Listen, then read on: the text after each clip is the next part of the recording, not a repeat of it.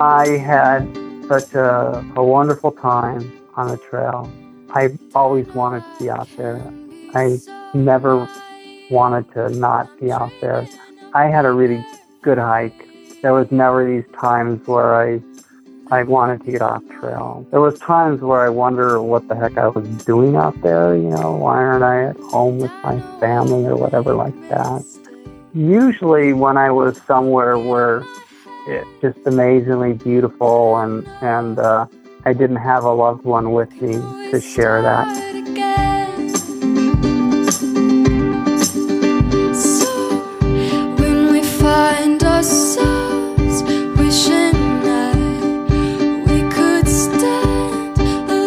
Welcome to the Hiking Through podcast. I'm Erin Egan, and this is the podcast where I talk to experienced through hikers about their adventures on the trail and strategies for successfully completing a through hike.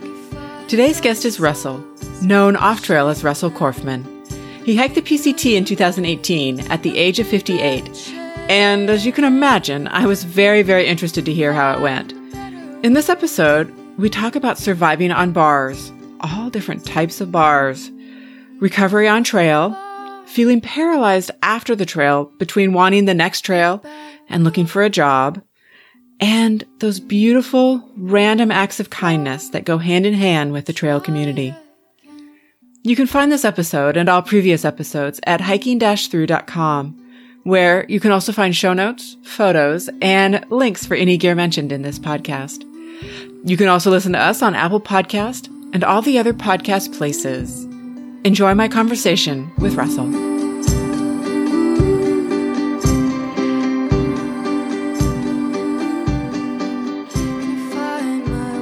Hey, Russell. Hi, Erin. Been looking forward to this. I was doing kind of a bad way because I started working again in December, and I haven't been working for a while, and I'm trying to adjust to not being able to walk whenever I want to. So it's always good to talk trail and stuff with somebody. Now, did you take the time off before you hiked, or it just worked out that you didn't have to work for that, I guess, that summer? So in September in 2017, I got laid off from my job. And so I didn't really try to look for anything new too hard because I was planning to hike the PCT the next summer.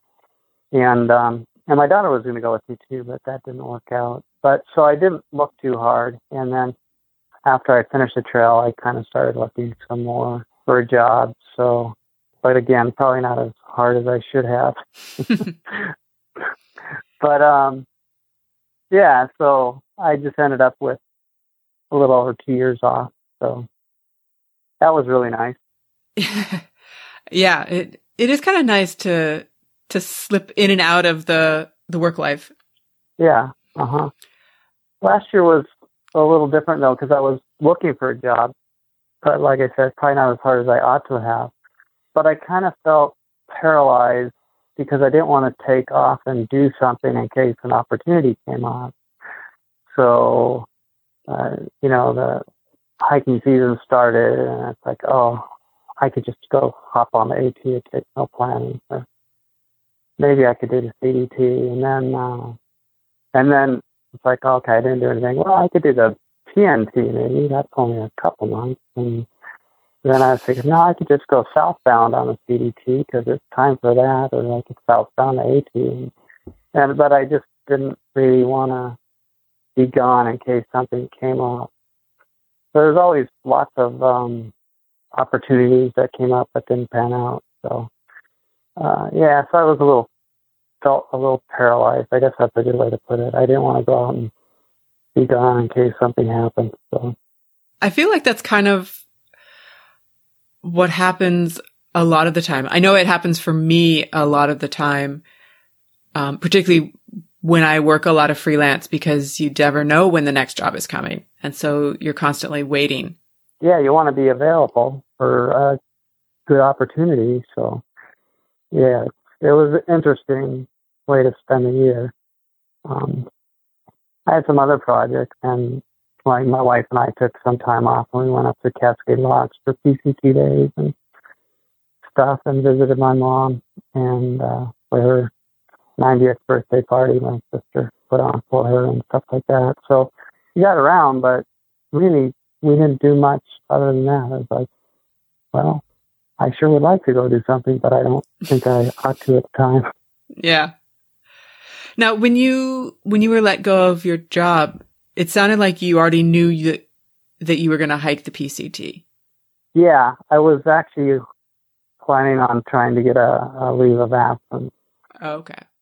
So I was working on that, and I think we had already had the no, that would have been too soon to get the permit. But yeah, my daughter and I were planning on it, and we almost went the year before, but things didn't work out. So yeah, so that was a plan.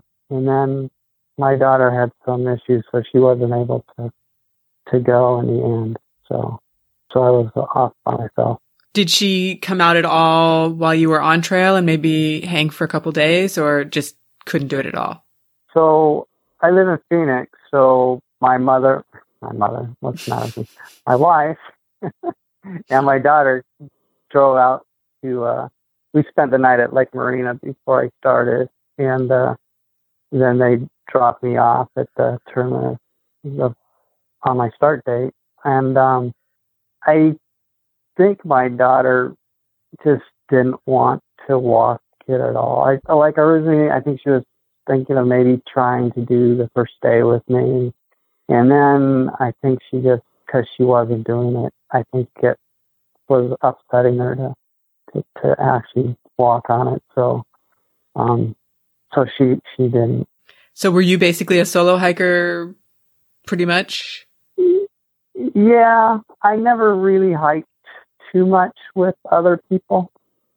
I met tons of people, and I have some, there's a group that we hiked around a lot, but we never planned, okay, we're going to go here tonight. And then the next day, okay, we're going to go here. There was never kind of that. It worked out where we did a lot of the nights, but, so there was a group that I was hiking around like the first few weeks a lot.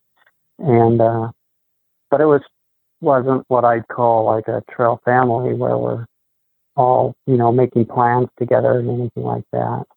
There was a guy, Hillbilly, and he had hiked the AT and he'd done the Continental Divide Trail before, the bike route of it. And so we ended up hiking together a lot, and we ended up spending the night in a room somewhere every once in a while when things happen that way, just because we were kind of going the same pace. But it was never really planned. Yeah, it was never, tied to a group of people at all, the whole hike. How were you, because you were originally going to hike it with somebody and then didn't end up hiking with anybody, permanently, or as, like you say, as a tramley. How was that for you? Was it just sort of business as usual, or did you have to kind of move yourself through the process of losing that opportunity and then gaining a different opportunity, so to speak? Well, I was really looking forward to spending the time with my daughter. I always figured she'd probably dump her old man after a couple of weeks anyway, but I've hiked, all the other trails I've hiked have been by myself, so that wasn't anything new or a worry for me. I hiked the Colorado Trail, and that was by myself. I met people along the way, of course, and I hiked a section of the Arizona Trail, and I met a lot of people hiking it. But one man I met, we hiked together the rest of that section, and we actually got together and hiked the last 100 miles of the trail together to finish up our section hikes of it. So I have hiked with some people, but not many, and I can go either way, I guess.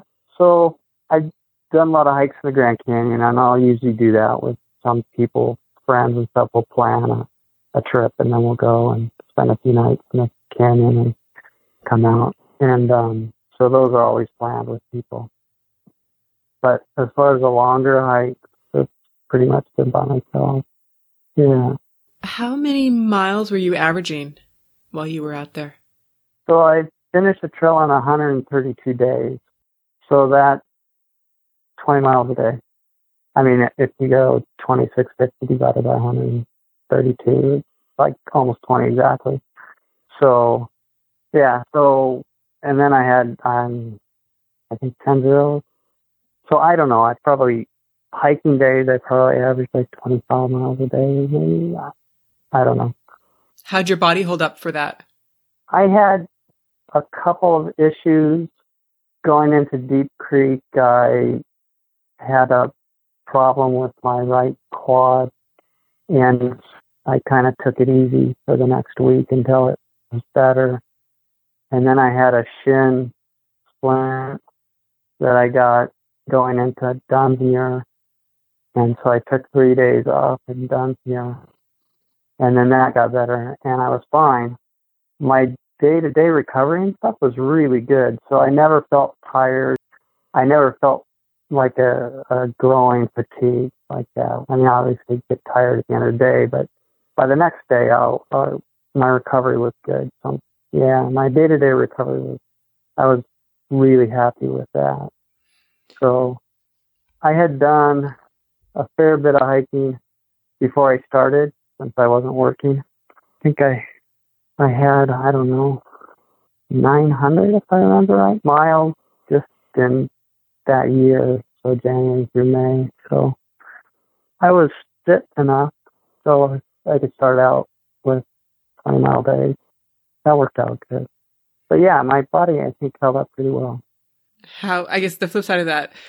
So to preface this, you are not the 20s and 30s group that usually would hike these trails.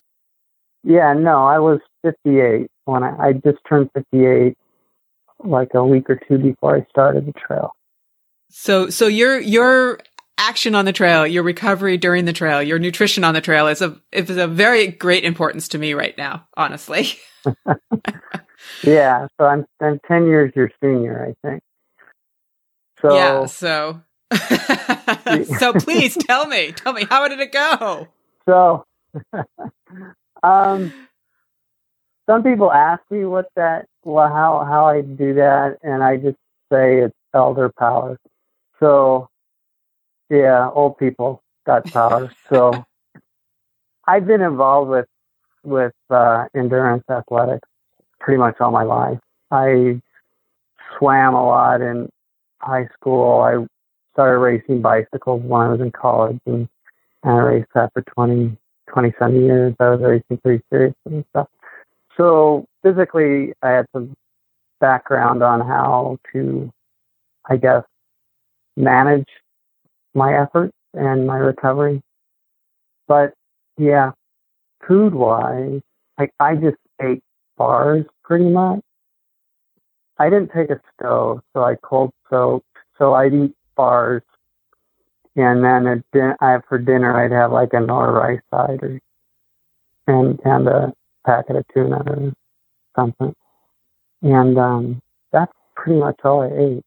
So I'd start out in the morning, and I'd walk away from camp with eating a bar, and then I'd basically eat a bar every hour. So and throughout the day. So when it was light out and I was walking 12 or something hours, 14 hours, I'd eat like 12 bars or something a day. So yeah, lots of bars. And you didn't get sick of them? I can still eat the same bars. I'm like that though. I mean, I eat Life cereal for breakfast, and I think I've been eating Life cereal for like 50 years, every morning almost. So since Mikey started eating it? Yeah, and I'm not named Mikey either. So, but I wouldn't eat like the same bars. I'd eat 12 bars during the day. I think the most I ate was like 14 bars maybe in Oregon when I walked a long day pretty easily. I'd eat like various types of Kind bars, Luna bars, Cliff bar, maybe 2 Cliff bars, and I don't know, a Snickers bar. And then a bar of a different kind. Yeah, so it was all kinds of different bars and different flavors on the RX bars. And I forget. I could probably I think I finally finished all the bars I had left over when I was done. But and then I get different flavors. So basically, each day I never eat the same bar more than once.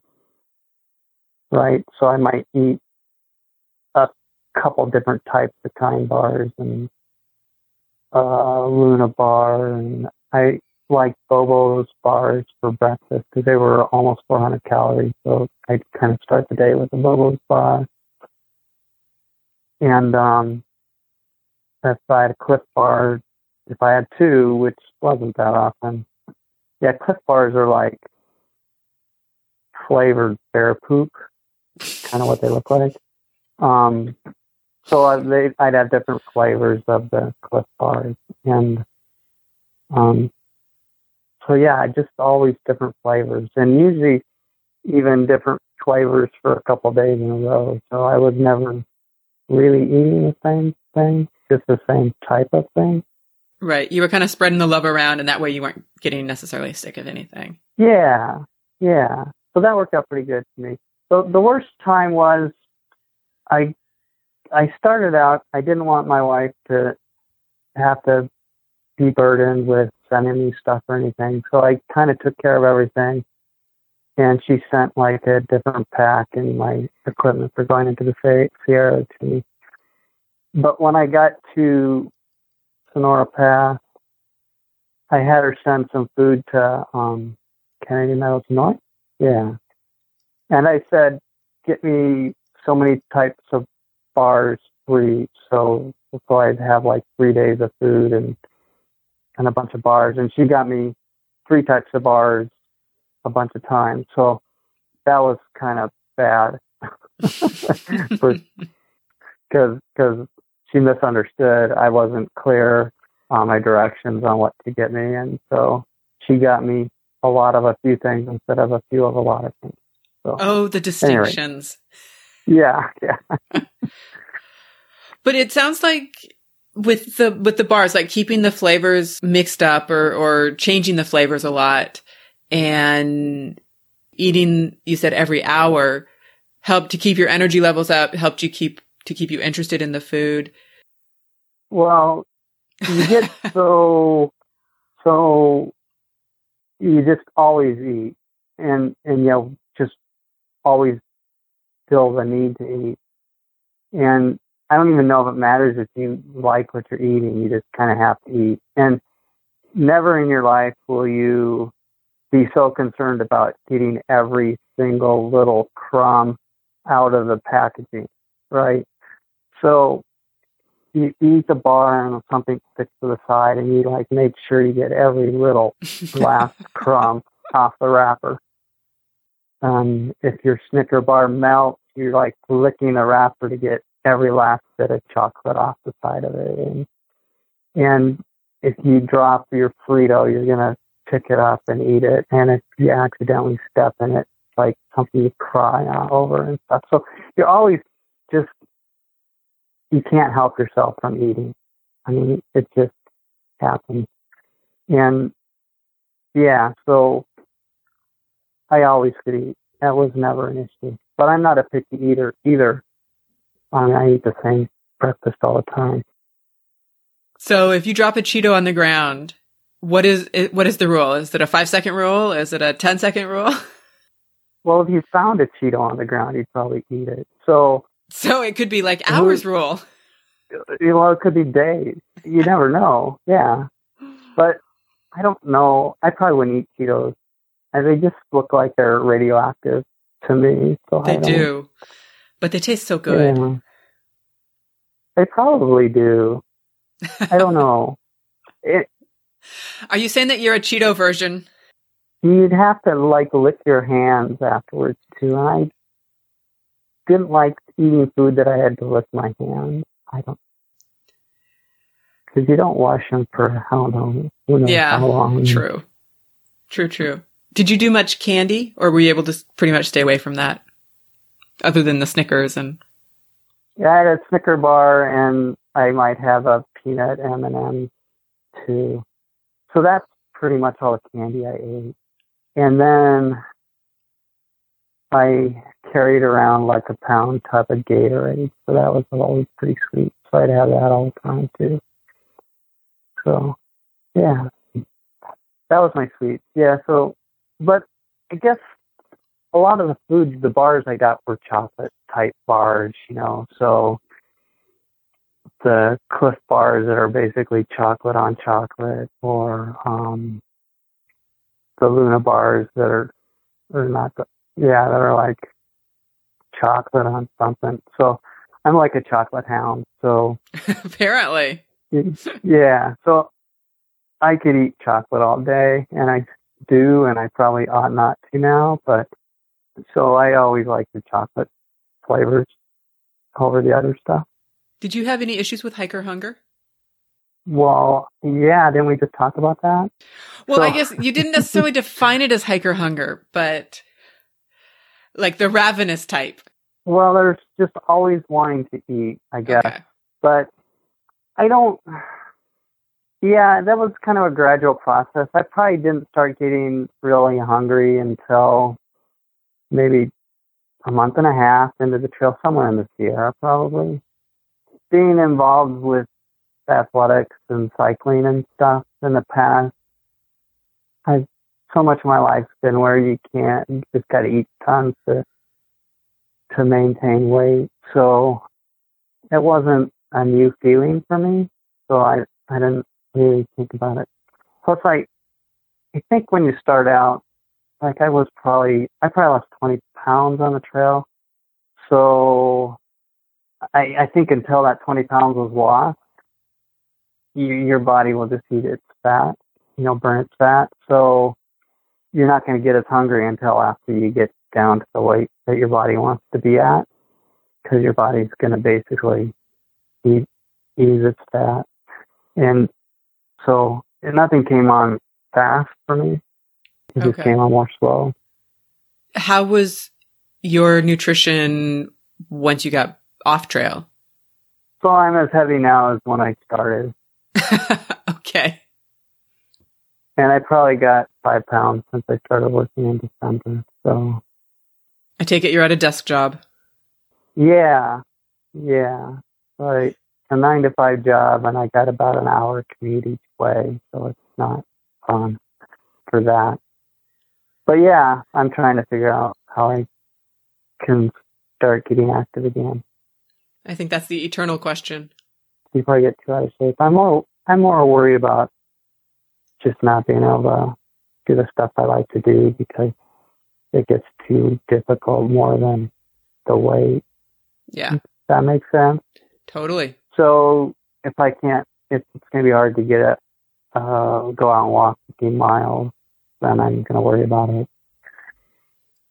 Not this past weekend, but the weekend before, I did a 26 mile hike with some friends over all these mountains in Phoenix. And yeah, that was probably the worst I felt doing that with them. I think that was the fourth time I've done that with them. They do it every year, and that was the worst I've ever felt doing it. So yeah, it's kind of disconcerting. Is it time to start kicking your butt? I need to do more than just the weekend. So like leading up to that, I was just going out and hiking the weekend. I thought I was in better shape. I think there might have been something else going on that day too, because we got up the second climb and I actually felt a little dizzy when we finished the summit of the second climb. So I don't know, I may have just been off that day to start with. Now, you were saying earlier about, you'd hike all day and then you would recover, or that your recovery seemed to be setting you up for the next day. What kind of recovery were you doing? Sleep. Literally just sleeping, or just making sure you get your sleep? Yeah, that's pretty much it. I wasn't taking any supplements or anything like that. I may rub my legs out. I may stretch. So sometimes if my quads felt tight, I'd stretch them that night, and I might rub my calves out. And so I just try to do things where I could get the muscle ache out of the way sooner, because I can sleep better if my muscles aren't aching. I never took any ibuprofen. Wow. I did a couple times, but I never took it to help me sleep. When I was going into Dunsmuir and my shin was bothering me, I think I took a couple. But during the day before I started walking, or after I started, I don't know. But yeah, I probably took eight vitamins the whole tour. So not bad at all. Yeah. Yeah, I don't know.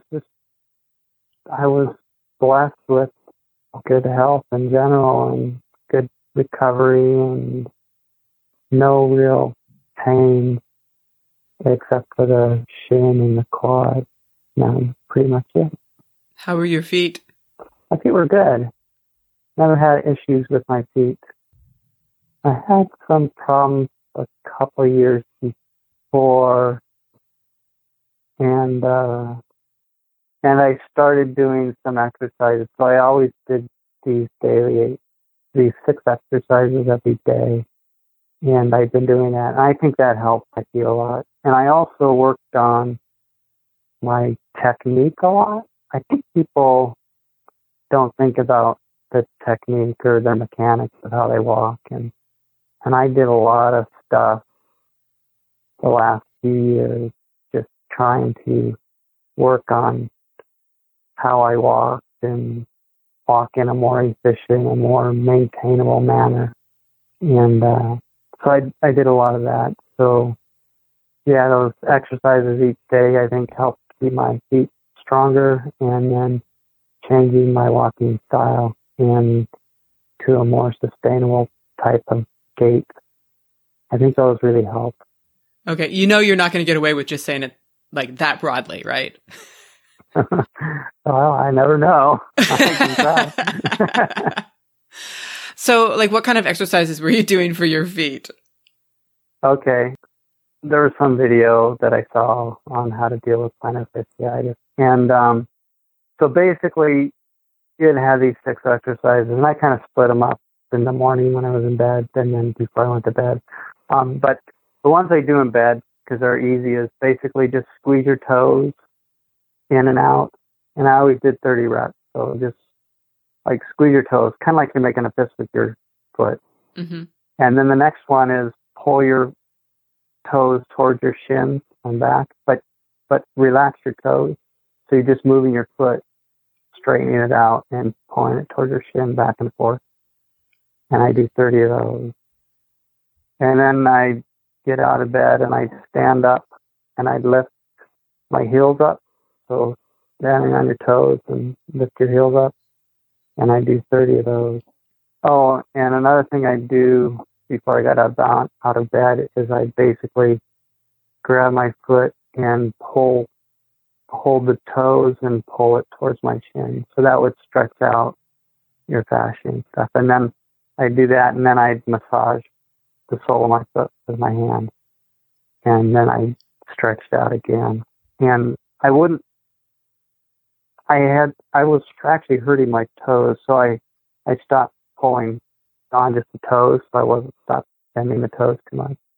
And then since I was in that position, holding my foot up and massaging it and stretching the foot, that I also would put, that exercise where you stretch your piriformis, where you like cross your foot over the knee on your other foot, and then you pull that knee towards you. Yeah, so I do that since I was. You were there anyway. I was right there. Yeah, so I do that, and then in the evening I stretch my calf. So basically, I lift my foot up, so I get my toes up high and put them against the wall on my heel end, and then I just kind of lean forward, just to stretch my calf out. But it's not like where you're standing away from the tree and like bending down. It was I'm standing up and I have my toes up, like, so my heel's close to the wall, but my toes are on the wall. Yeah, and no, I know exactly the stretch you're talking about. Okay. So I do that, and then I got like a super ball or something like that, and I'd roll my foot with the ball. Kind of like those cork balls that guy's selling. That Merrick is selling, yeah. Yeah. And then I do some other lifts, heel lifts, but I do it on the stairs, so I lower my heels. They'd start out low, and then I'd raise them up, and then they'd be low instead of like on the floor where you're just on the floor. So that's what I did. Did you maintain those on the trail at all? Not too well. I do the first ones where you just like flex your foot and move your foot in bed before you get up. Sometimes when I think about it, and sometimes I'd stretch the calf out. You probably, when you thought about it, was probably when it wasn't feeling, or when it was tight or sore or something like that. Yeah. But I didn't have a ball to roll my foot out. I suppose I could have used a rock or something, but that probably wouldn't work too well. But I could do the massage, but I'd mostly just massage my calves and thighs. I did a lot of self-massage when I raced bicycles, so I knew how to do that. Nice. Yeah. Now, the other question that I had was, when you say you changed your gait, what does that mean? Or what were you trying to evolve to gait-wise? Okay, so my steps were too long, which basically makes you, when you have long steps, your body tends to lean back too much and you'll tend to land on your heel and stuff like that. Mm-hmm. So I shortened my steps and I kind of started standing more straight or even leaning forward, so you're almost falling from step to step. So a lot of shorter steps and just faster cadence, shorter steps. So kind of the barefoot thing. I got some minimalist shoes to help with that, because landing on your heels and sandals and stuff isn't real comfortable. So no. Yeah. It sounds like it's similar to what they say for running. Smaller strides, quicker cadence, or shorter strides, I should say. Yeah, exactly. That's what it is. So I kind of took a cue from the barefoot running type thing and went from there. Did it seem to help? Yes, I do think it helped. I think it helped a lot. And it just feels really weird now because I'm wearing work shoes all the time. I go out and walk when I can at work, and it's like, this feels really strange, fucking shoes. So what were you wearing shoe-wise while you were out there? I wore the Alps Lone Peak. I actually got Ultras way back in 2015, and I've been wearing them ever since. Sometimes I use the Superiors, mostly the Lone Peak. I overpronate quite a bit, so I can't use a shoe that has a high stack height, because my foot will just cause it to roll, and the shoe will be like at a weird angle. So I need shoes that aren't as tall on the heel. So okay, that was one reason I went with the Ultras, because the heel was lower to keep it, there's zero drop thing. Did you put insoles in? No. I have fairly narrow feet too, so I don't have any problem with that. And my feet they're not flat, but there's not much of an arch. So basically exactly the opposite of my feet. Damn. Yeah, if you have a big arch. I have high arches, I have high insteps, I have neutral feet or a neutral gait, so forth and so on. But anyway. As long as everybody wears Lone Peak except for you, it doesn't matter, because then you'll know if you're on the trail or not.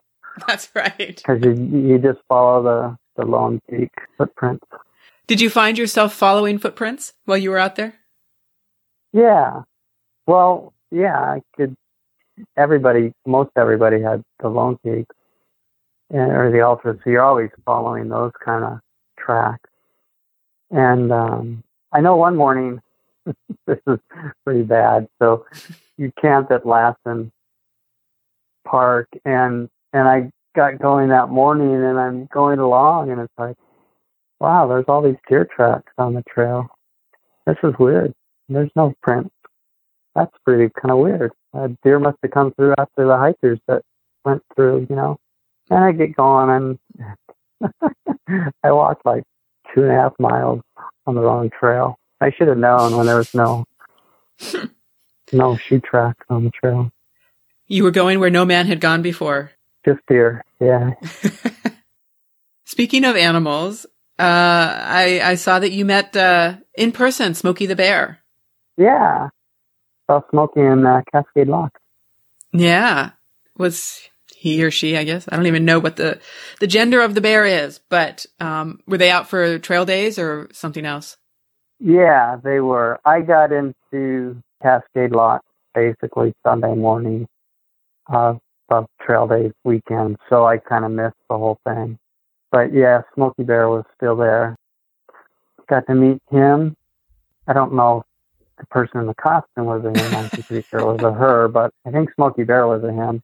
Okay. So yeah, so I kind of missed trail days, but there was a lot of people that I had been seeing on the trail there, so it was great just to spend time with everybody Sunday. And I didn't think I'd be able to resupply in town. Because I thought everything would be sold out, but the resupply was still good at the little store there. So even after trail days. I have a feeling that Cascade Locks is familiar with what happens during trail days. Could be, yeah. It was fun to go back there this year and see a lot of the people again. But it was different not being a hiker too. So how so? Well, there's all the current hiking class was there, and they had their packs and their worn out clothes and all that stuff, and they're all hanging out together and stuff. So kind of miss that kind of camaraderie. Did you retire your hiking clothes when you got finished with the trail? So my shorts I did. They were pretty much worn out. I actually made it through the whole trail with the same pair of shorts, though I sewed parts of them up several times. But the liner was pretty much disintegrating by the time I finished, which wasn't the most comfortable. So I still have them, but I have not put them on since. So why do you still have them? I don't know, actually. I think I was going to give a talk to some groups, and I had them for that to show what I wore, and I just never got rid of them since. The shirt, though, I have used a lot since the trail. The shirt was amazing. So it was a Columbia Silver Ridge shirt, and I hiked the Wonderland Trail on it. I hiked the Tahoe Rim Trail. I hiked the Colorado Trail, and I hiked all of the Crest Trail with it. And I hiked 100 miles of the Arizona Trail again last November with that same shirt. And it's still workable. It doesn't look very good anymore. It kind of got faded black, but the shirt's still going. Great shirt. So well, in hiker circles, it's like vintage. Yeah, I've seen its miles, and yeah, I don't know. People get the Silver Ridge lights, and those things seem to wear out really fast. So I would avoid those. Just get the regular one. But my wife did get me a new one for Christmas this year, so I probably won't wear it again. So you may retire it as well? Yeah. It got like these black, it's like, because there's all the dust in Southern California, and it's filled with black from the fires and stuff. So it just got these black lines where the pack straps are on my back. So it's really dingy. Yeah. So yeah, I probably won't wear it anymore. You could do a pseudo burial at sea. There's no holes in it. I mean, from where? So I think I caught it on a cactus on one of the sleeves when I was out last January. So I think it might have a hole in one of the sleeves. Yeah, but yeah, I just wore shorts and that shirt the whole trail, and I had some darn tough quarter cushion socks, 3 pairs. I don't know how many I went through. The ones I started with were pretty worn before I started, so I got 2 new pairs fairly quickly. And yeah, so that's what I wore the whole trip. I can go into more clothes if you want. I think I'm good on the clothes. But I did wonder what your trail name was out there. So I never got one. What? So I never accepted one. Okay, what were they There's a better throwing way at to you? put it. So the first one was microburst. Microburst? Microburst, yeah. Okay. So, yeah, there's a story behind that, and it might include what you think it includes. So we went out of Warner Springs and hiked up to Mike's place. And so I kind of spent the afternoon at Mike's place and had pizza and stuff. And then we left Mike's place and went a few miles up onto this ridge. And it was super windy. And, super windy. And I always Kelly camp pretty much all through until the Sierra. And so I just was worried about stuff blowing away. And the next morning is still super windy. And I had an urgent emergency, and I couldn't just get up and take care of that because all my stuff would blow away. So, So I had a little mess, just a little mess. And then when we got to Mary's place, it's a little farther.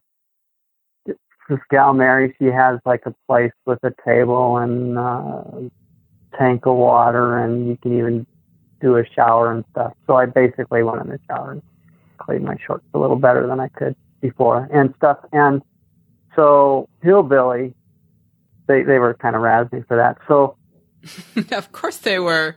So basically, it was so windy and stormy, and I messed my pants, so microburst.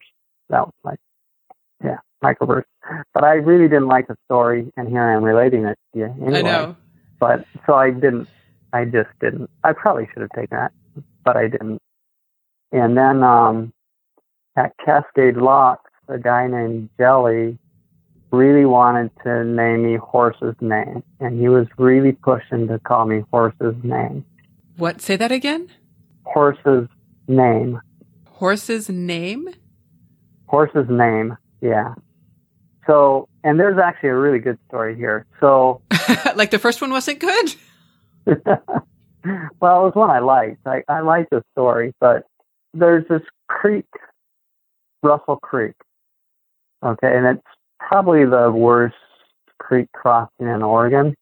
I mean, none of them were bad when I went through, but it's one where you got to pay attention, and, you know, there's a lot of water going across the creek and stuff. So, anyway, right at Russell Creek, there was a dead horse in the creek, right next to the trail. So, basically, his reasoning is the creek must be named after the horse, and my name is Russell, so Horse's name. So... So he was really pushing for Horse's name, but I didn't like the name at all. But that one didn't stick. Was there another naming ceremony? Or almost naming ceremony? I don't know. I always had a bag of Fritos with me, pretty much. So somebody said, your name should be Fritos. And I think I said, yeah, it probably should be. But I never even thought of actually taking that as a name. That was it. Yeah. I just went by Russell. Everybody knew I was Russell.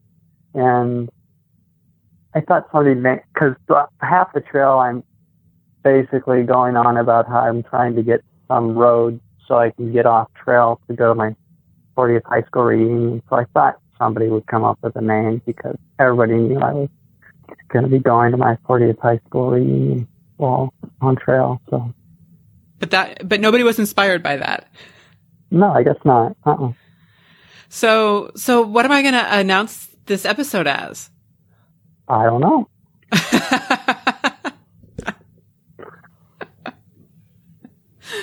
Just Russell? Yeah, I guess so. It's that was one thing going into the hike. I mean, being 58 years old and having Russell, the whole men name suits me fine. I've always been happy with it. So I kind of figured I'd need something I really liked or wanted to change. So I don't consider myself a different person or a different character or anything like that while I'm on trail. It's just a part of me. So I never felt the real need to worry about getting a trail name. Okay. So just Russell. Yep, just Russell. Where are you originally from? Where was your high school reunion? I grew up in Des Moines, Washington, which is near SeaTac. And I went to high school in Burien, Washington. Mm-hmm. Yeah, John F. Kennedy High School. So I got up there and went on my reunion, which was interesting after being on trail for so long. And it was on a cruise off of, through the Lake Union and the locks and stuff up there. So I was trapped on a boat, so I couldn't even, go get away from everybody and stuff. I mean, I was having a great time. It was wonderful to see everybody and stuff, but it was overwhelming at the same time. So, did you have any issues with going from walking 20 to 25 miles a day to being pretty stationary? When I finished the trail? Well, when you finished the trail, yes, but also when you took a little time off for the reunion. Yeah.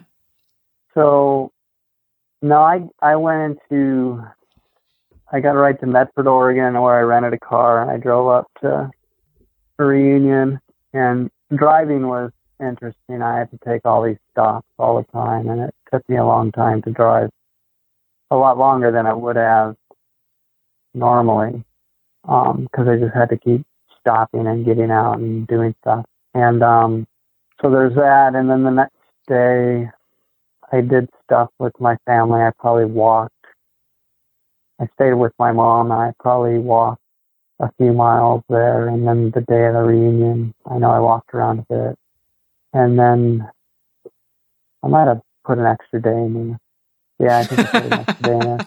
So switched the first day and the reunion day. And then I drove back to Medford, dropped off the car, and then got a ride to Sisters and got back on the trail. So, yeah, no, I was busy. So, and I was always moving around. So, no, I didn't notice that at all.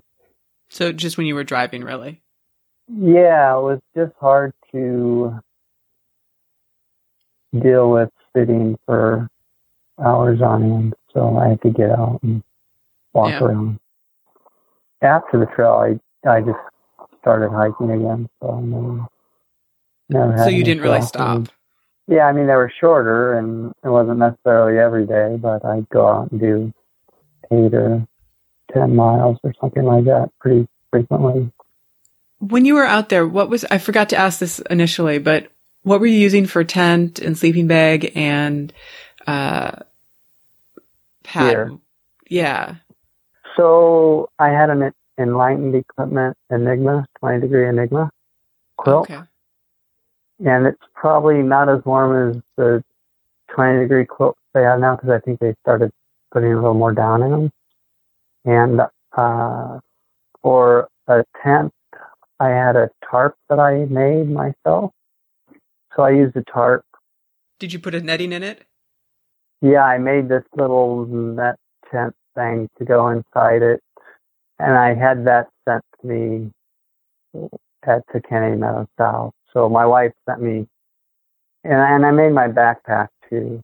And she sent me a different backpack, my bear can, and a net tent thing, and my hiking pole, because I forgot them when we left the house. I just didn't use hiking poles until got to the Sierra. And and she sent me microspikes. And I think that was it. Now, where did you find the designs for your pack and your tent or tarp? So there's this guy who pretty much created lightweight backpacking named Ray Jardine. I don't know if you've heard of him or not. I have. I've actually have his book somewhere around here. Yeah, Trail Life. So it's pretty good.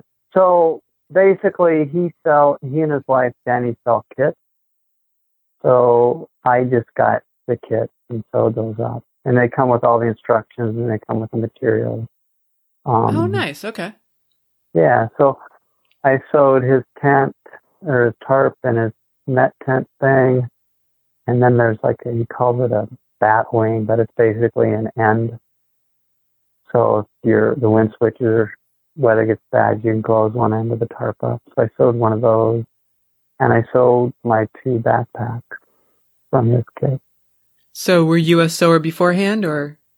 The only sewing experience I had beforehand was sewing badges onto my Boy Scout uniform. So no. So yeah, but it's pretty easy, and yeah, my seams don't look that great, but it's okay. Yeah, so it held up. I was gonna say, how did it hold up? How did both of them work for you?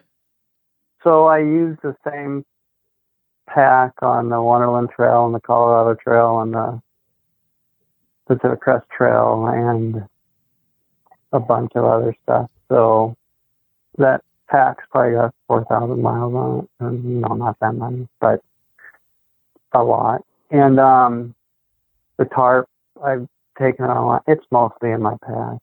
I'll go out in Arizona and I don't even take the shelter half the time because it's not going to rain. And yeah, but they've held up real well. I had a different pack that would fit the bear can. So my wife sent me that one, and that I got behind on. It's like the day before I was going, I was finishing up the pack. So I never even tried it out until I was on the trail. So I was a little worried that something would come unravel and I'd be in a big mess, but it worked out fine. How heavy? What was your base weight? Do you know? I think around 11 pounds. That includes my fanny pack and my camera gear, my camera and battery and stuff. So, yeah, probably about 11 pounds. 12 so not pounds too bad. The most, yeah. Other than Smokey the Bear, did you have any encounters with animals? I saw a number of snakes out there, but... Yeah, I saw, I don't know, maybe 7 or 8 rattlesnakes.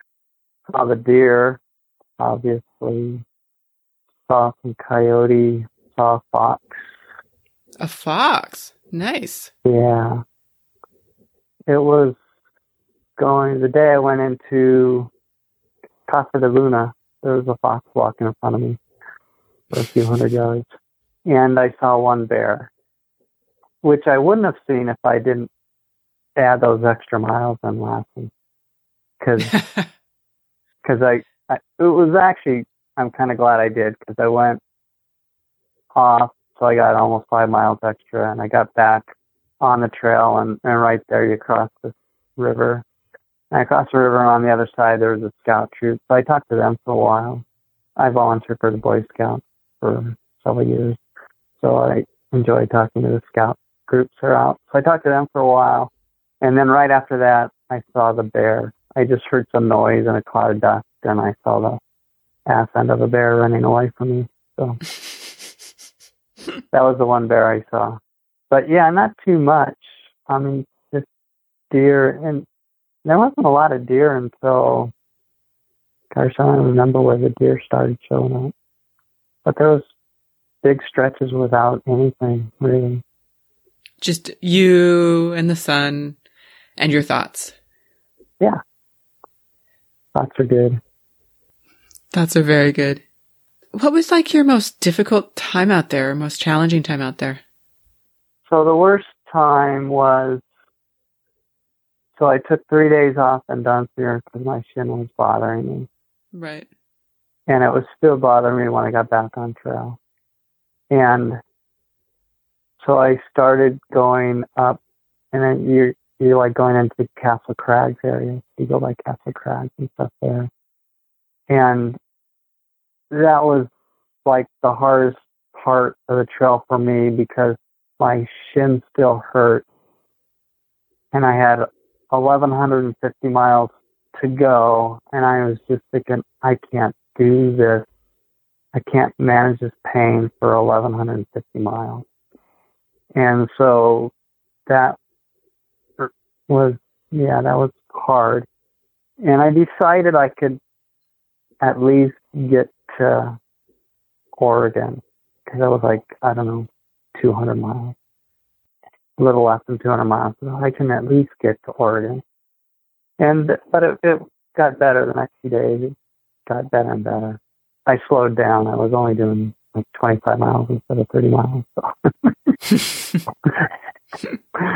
It sounds bad. I'm going to take it easy. I'm going to take it easy and only do 25 miles instead of 30. Yeah. Like when it first happened, like, or when you first came back onto trail and it was so painful, did you give yourself any sort of, I guess, deadline?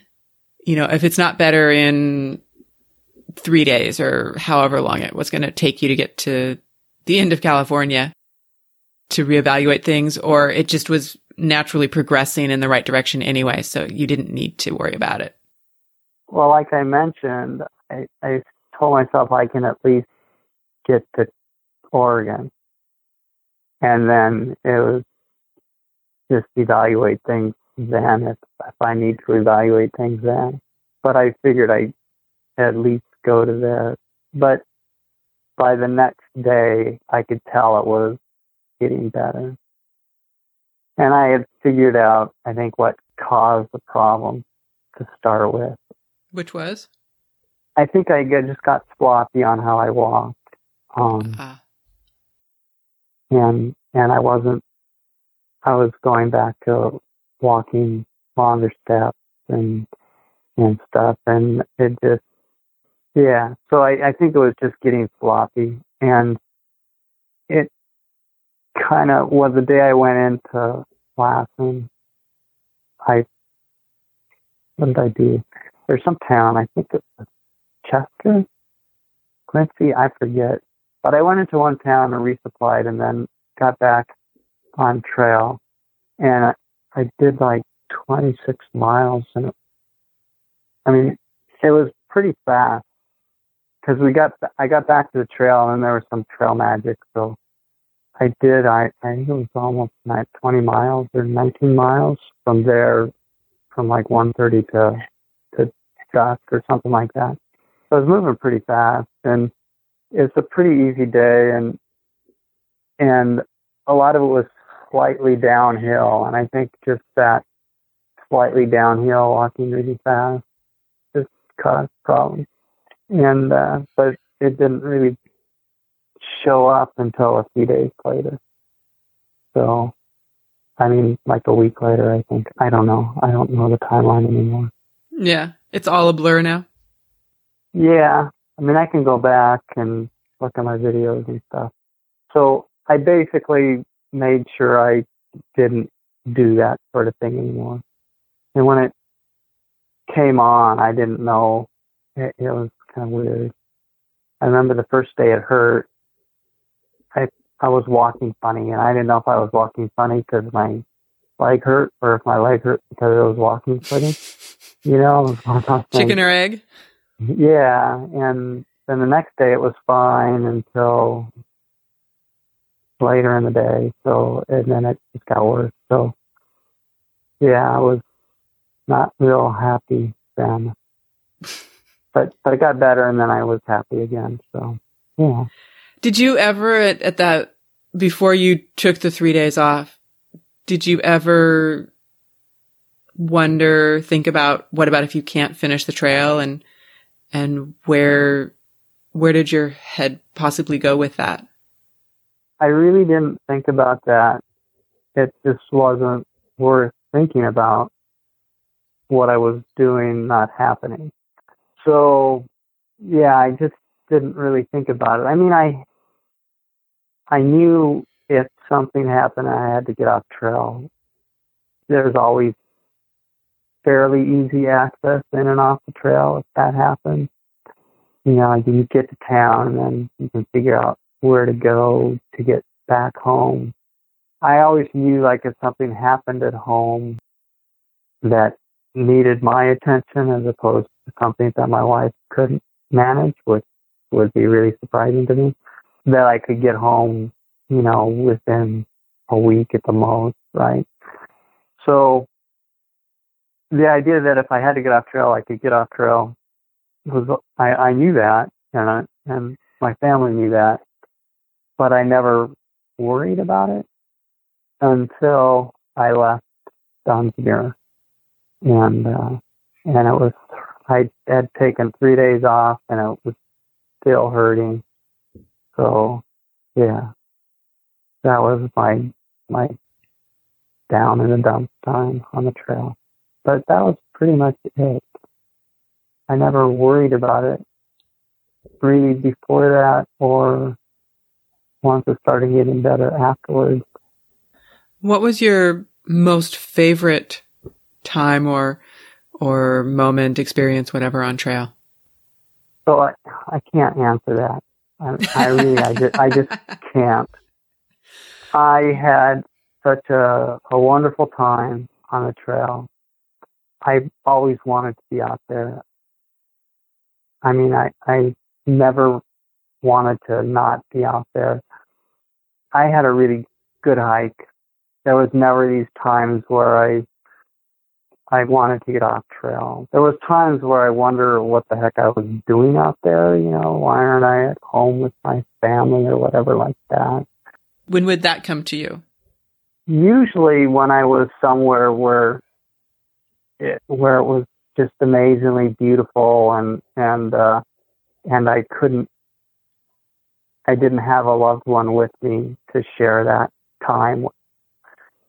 So that was hard. So I had a pretty difficult time on top of Mount Whitney with that, because I knew that was a place that my wife would probably never be able to be. And it was such a beautiful day when I got on summit at Whitney. And it was just a beautiful day. It was calm, and it was probably 50 degrees or 55, or it was just a beautiful day.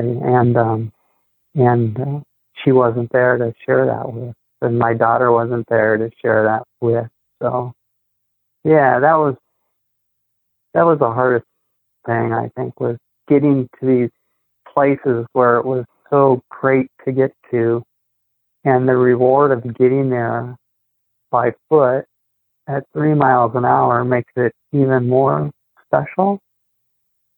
And then the people that I love and love me aren't there to share that with. That was, I think, that always kind of made the great stuff not as great, but it was still great. It's hard to say. And it's kind of an emotional high and low at the same time.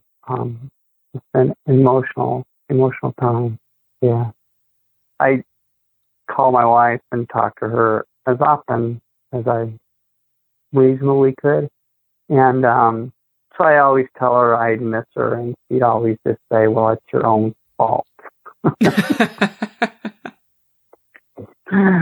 And I go, well, yeah, but I still miss you. So, The sympathy was lacking. well, it was my choice to be out there. So, and I think she would have preferred me to be at home. So are you going to do another one of these long trails? I don't know. When I was finishing up the trail, I probably would have said no, just because they're so disruptive, because they take so much time. So being on trail for 4.5 months longer, it's just a lot happens away from things. So it's just disruptive from everything else. So I would say no. And then this past year, it's like, I'd love to do it again. And my wife, we were listening to a bunch of hiking podcasts and stuff when we did our road trip up to Oregon and Washington this summer. And so she might even think of doing a trail. So that would be cool. Yeah, so maybe. But I need to work a few more years. Then I can retire for good. Then you'll have a lot of free time on your hands. Yeah. I hope I'll still be healthy and can still walk then. So. Did you have much experience with trail magic or trail angels while you were out there? Yeah, somewhat.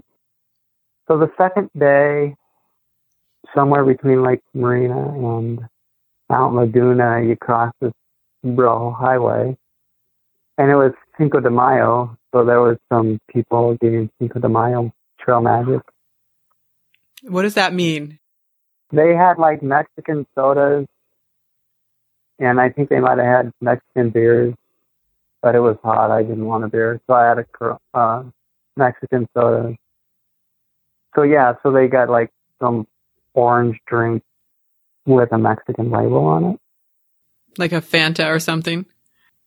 Yeah, but it was all that. It was made for Mexico. It was bottled in Mexico and stuff. And then they had, I don't know, chips. Not like potato chips, but, corn chips kind of thing. Like a tortilla chip with the... Yeah. So that was Cinco de Mayo. So that was my first. And then there was just other things along the way that, there was people just set up at a few places and have drinks or food for you. That was always really nice. There was the people that, they do it every year, kind of off of some highway a little before you get into South Lake Tahoe. I forget the highway. But they do fundraisers for the PCTA and stuff like that. So they'd cook you a pizza or burgers, and they had all kinds of drinks and stuff, and that was great. That was like really nice food-wise. The hitches you get into town was always, or back out, was always pretty nice. The long-term trail angels that I guess a couple of them are closing shop this year, like Casa de Luna, the Andersons, and the Southways at Hiker Heaven and stuff. So that's pretty amazing. The stuff they did at Warner Springs, and when I got off trail to go to my reunion in Sisters, the highway that goes to Sisters, Oregon. And I actually tried hitching the other direction to get to Salem, I think. I thought it'd be easier to hitch to Salem and rent a car there and go drive up to Seattle from there. And I just couldn't hitch for I just couldn't get a ride. And there was other people hitching into Sisters, and they kept getting rides with them. So I just gave up. And when I crossed the road and I got a ride into Sisters, but it was this couple, they had been out hiking, and Mary and Damien, and so they lived in Bend. So they basically said they could take me to Bend, but it'll be a while because they had some stops. So we went but no, we stopped at this place and played a round of frisbee golf. They were basically stopping to play frisbee golf. So they gave me a beer. I played a couple holes of the frisbee golf with them, and then they took me to dinner at this fish and chip place. It was really good. And then they let me stay at their place for the night, and so I washed my clothes and got cleaned up, and then the next morning, Damien drove me to Medford, Oregon, to the airport where I could rent a car, and so that was amazing, just super amazing trail magic. And Damien's a landscaper, and he gave me a little white crystal rock, so I carried that all the way up to Canada, and I'm looking at it right now, actually. So nice. Yeah. A little bit of the trail trail community with you. They were just wonderful, and there's all kinds of little trail magic. People are just so amazingly beautiful. Everybody's so kind and treats you so nice and with care and love. It's just amazing. It was just beautiful to behold that throughout the hike and to be a part of that and to receive that kindness and stuff throughout was just amazing. So yeah, it was wonderful. Were you expecting, I mean, I know everybody talks about it, but were you expecting that going into it, or were you kind of, I guess, surprised at the random acts of kindness, so to speak, that occur around the trail? I think I'd be more, I mean, I knew there'd be people setting up and handing stuff out here and there and stuff like that. And that was kind of expected, but it was I never knew when it was going to happen. So when it happened, it was a nice surprise. So yeah, here's one. I knew there was like probably this trail magic on Hat Creek Rim.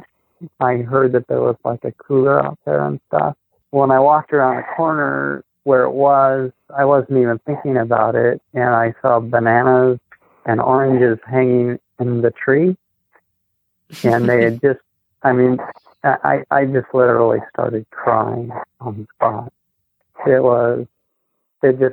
I knew it was there, but I didn't realize it was going to be around that bend. And it just took me by complete surprise, and it was exactly what I needed at the time. So that was just amazing. I think for me, it was best when it caught me by surprise. And a lot of it was especially better when the people are there, so you can thank them and give them your story, because a lot of times they just want to hear how you're doing and stuff like that. And it's really refreshing, and it's just nice to see the support and stuff that the community has become. Now, you had a note in your, I'm not sure if it was YouTube or Instagram, but about going back to Spiders Crossing and having to do an atonement. Right. Now, what was that about? When I got to Scissors Crossing, this guy was going up to Julian, and he saw the hikers you kind of walk along the road for a while. So he saw me, and so he thought he'd stop and give any hikers a ride up to Julian that would want a ride. And so it's basically right there at the road. And then, so I got the ride up to Julian and spent a few hours up there and got my pie at Tom's Pies and stuff. And when I got back, the ride back to the trail was at the bridge, which is a few hundred yards away. So there's like two roads that kind of intersect.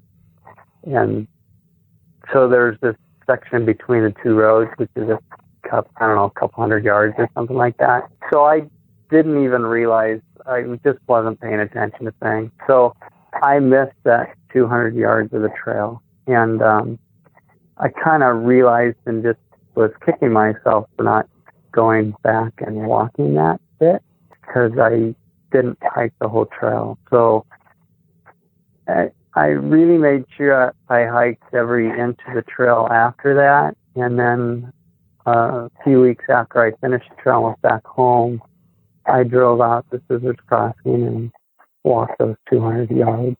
So I didn't miss any trail. Yeah, it was a lot of work just for 200 yards. Yeah. A lot of effort for those 200 yards. Yeah. So I had fun with the video. So yeah. Said my Hail Marys and stuff like that. And you will never transgress again. Right. Yeah. Is there anything that you feel like we should talk about that we haven't yet? Yeah, I don't know. You're going for sure now, right? You got start date and you got everything sorted out. So that's really good to hear. Everything's sorted out is a relative term. But yes, I have a start date. I have a commitment to myself to be there.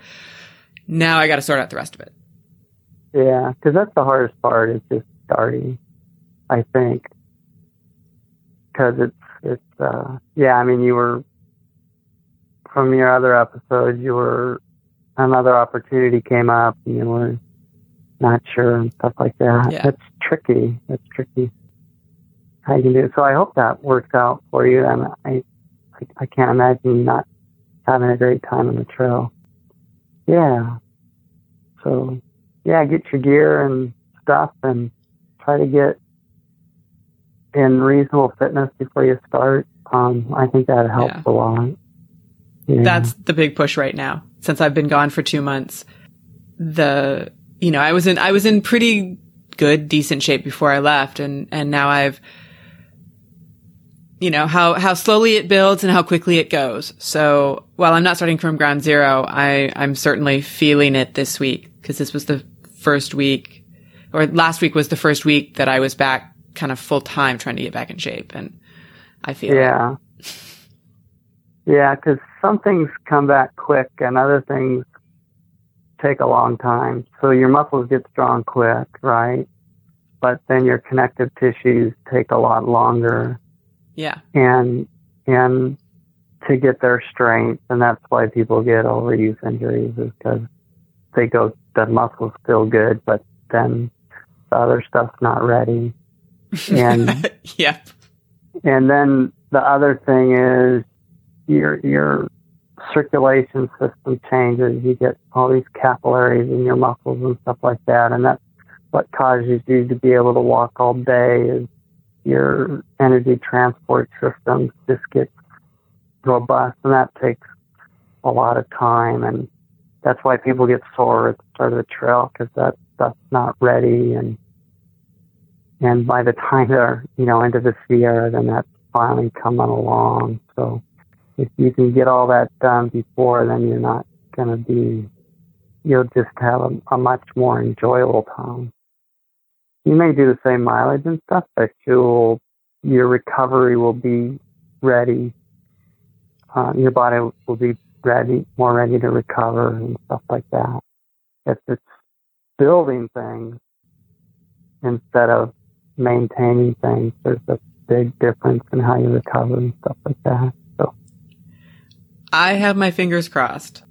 I'm honest enough with myself to know that, taking those 2 months off set me back, and that there will probably be some building that happens on the trail. But I'm really going to try to be present about doing the recovery, and taking care of my body, and particularly my legs and feet, while we're in the desert, and then hopefully it will carry me the rest of the way without complaint. Yeah, you just got to do the best you can. People say you can get in shape on a trail, but I think... Those people are 20. Well, not even that. I think if they would see the difference of being ready or close to ready when you start as opposed to working your way into things, they would never say that again. So it's easy to talk about something when you don't know the benefits of something. So true. Very true. So yeah, I wish you the best. Thank you. Jealous. I'd love to do that stuff again. I'm going to be sitting at home and what I did last year. So I did a daily vlog, and this past year, I watched each day's video on the day that I hiked the year before, and it was interesting to do. It was fun. I'm sure it was probably a little bittersweet. Yeah, well, my videos were short enough where it didn't take a lot of time. I couldn't have done like a 20-minute video a day. I don't think I could manage that. But watching 5 minutes was good for me. And it was a great memory. So where can people find you if they want to follow your continuing adventures or have any questions for you? Yeah, I've kind of not been doing so much lately on social media, but I have my YouTube channel is Russell in the Bush, and usually if you search YouTube with Russell and PCT, that's good enough. Russell in the Bush is pretty common. It brings up all kinds of stuff. But I'm the guy with the big gray beard on the PCT. Perfect. And for my Instagram, I should probably change it sometime, but it's basically my first initial and my last name. So R. Korfman, that's C-O-R-S, like Frank, M-A-N. Okay. And then perfect.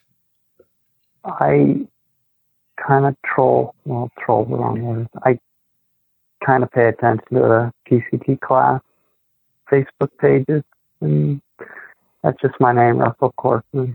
But I don't gather tons of friends on Facebook.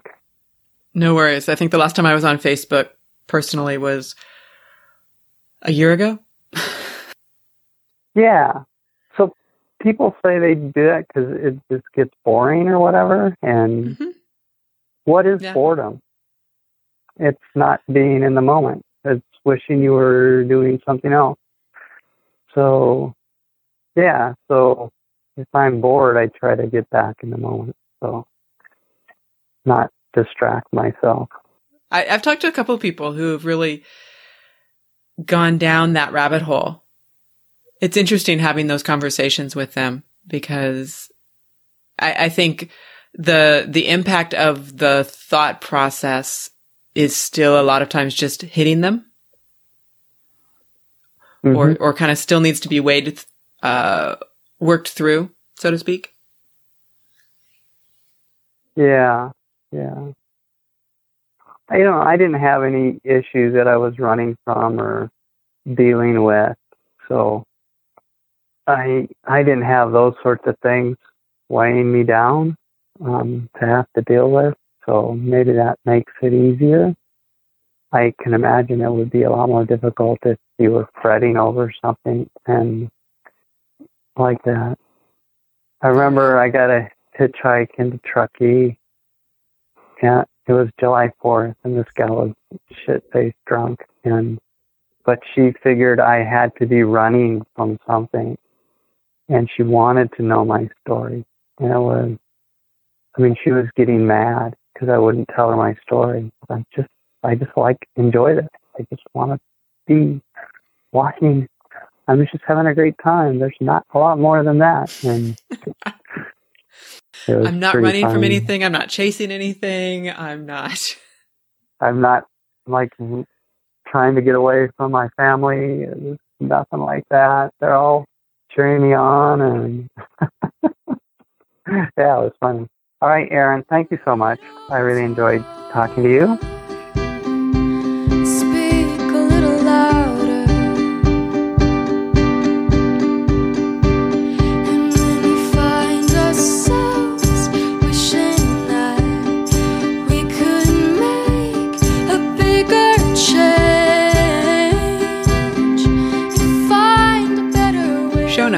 and links for Russell's gear can be found on our website at hiking-through.com. Special thanks to Russell for sharing his stories from the trail, and Maya Wynn for the use of the song Try Again. I hear over and over again on this podcast that the experience of through hiking is really about the people. The tramlys that you hike with, the angels that help, and the people that sprinkle magic along the trail. So in this crazy time, I hope you reach out to your people and make sure everybody is safe and sound. I'll see you on the trail.